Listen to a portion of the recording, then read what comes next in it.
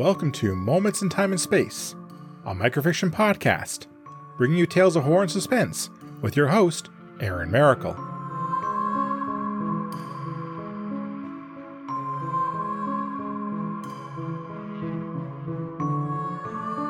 Hello everyone. Ever since we first landed on the moon in 1969, people have dreamed about going back. The goal of the Artemis mission is to make that a reality, but it has had some trouble getting off the launch pad. Administrator Nelson leaned back in his large leather office chair and smiled as he watched a large television screen. On the bright screen, our large rocket was poised for takeoff, and in 15 minutes, man would take its first steps to return to the moon. NASA had been working on the Artemis project for a few years, and the organization was ready to celebrate its first milestone. His desk phone began to ring, and Nelson glanced at the call display. Tycho Inc. flashed in bright green letters as the phone rang again and again. The administrator pondered not answering the call, but he knew that this was not an option. He knew the launch would be pushing the boundaries of the agreement signed back in 1963, and it was time to deal with the issue. The administrator scooped up the receiver of the headset and answered the call. "Administrator Nelson speaking," Nelson said to the receiver. A harsh metallic voice that sounded distant offered a terse reply. "You must stop. We're 5 minutes from launch. We cannot stop. You are in violation of the Tycho Accord. You cannot go to the moon." "We are not in violation of the Accord. It states no manned flights or landings on the surface of the moon will be attempted by Earth until agreement is reached by all parties. This rocket only contains an unmanned probe." There was a long and troubled silence on the phone.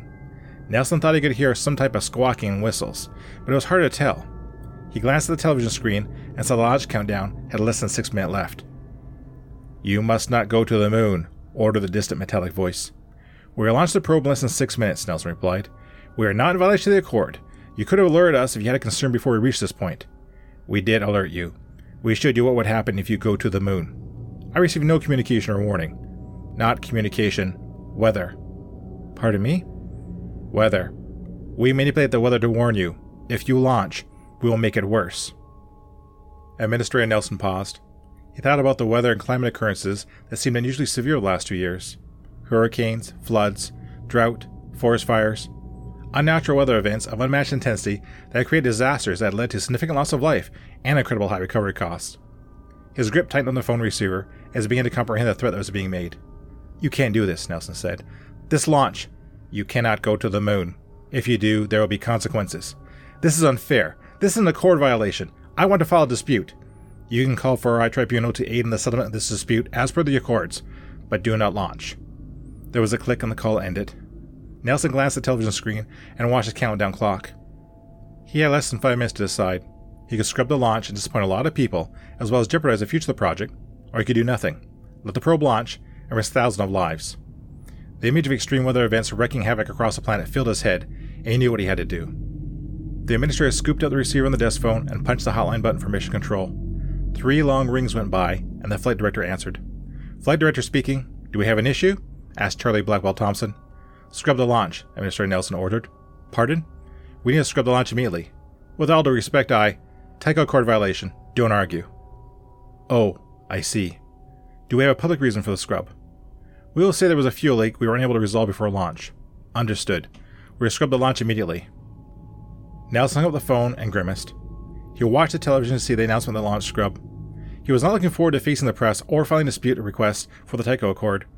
Both activities were tedious, and the fallout of adjusting project schedules, finding additional funding, and repeating the information to various levels of government made him tired just thinking about it. There was a rumble of thunder, and Administrator Nelson glanced outside his window. Dark thunder clouds had rolled in and blanketed the launch area in a gray shadow. The wind seemed to pick up out of nowhere, and looked like there was a good possibility of rain. Nelson was not sure if this was a natural occurrence or a reminder of possible consequences of trying to launch the probe. Either way, he was going to add a few words to the statement that adverse weather conditions were also a factor in canceling the launch.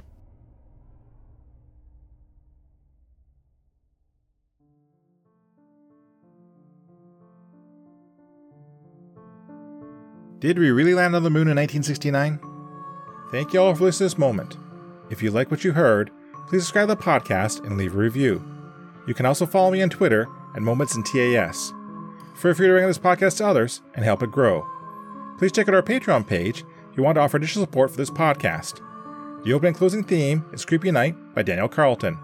Until next time, be safe, be smart, and be well. See you soon.